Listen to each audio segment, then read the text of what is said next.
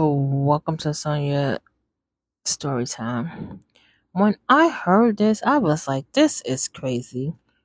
A Pennsylvania mother is terrified after she said a strange man has broken into her home 4 times since September to watch her 9-year-old daughter sleep. The latest incident happened on Christmas Eve when a surveillance camera caught the creep slipping through her back door and walking through her kitchen. He's coming in and having a conversation with her, Tiffany of Coatesville told WPVI. He's going straight to my daughter's bedroom at the top of the stairs and watch her sleep, the concerned mom said. The Coatesville Police Department is investigating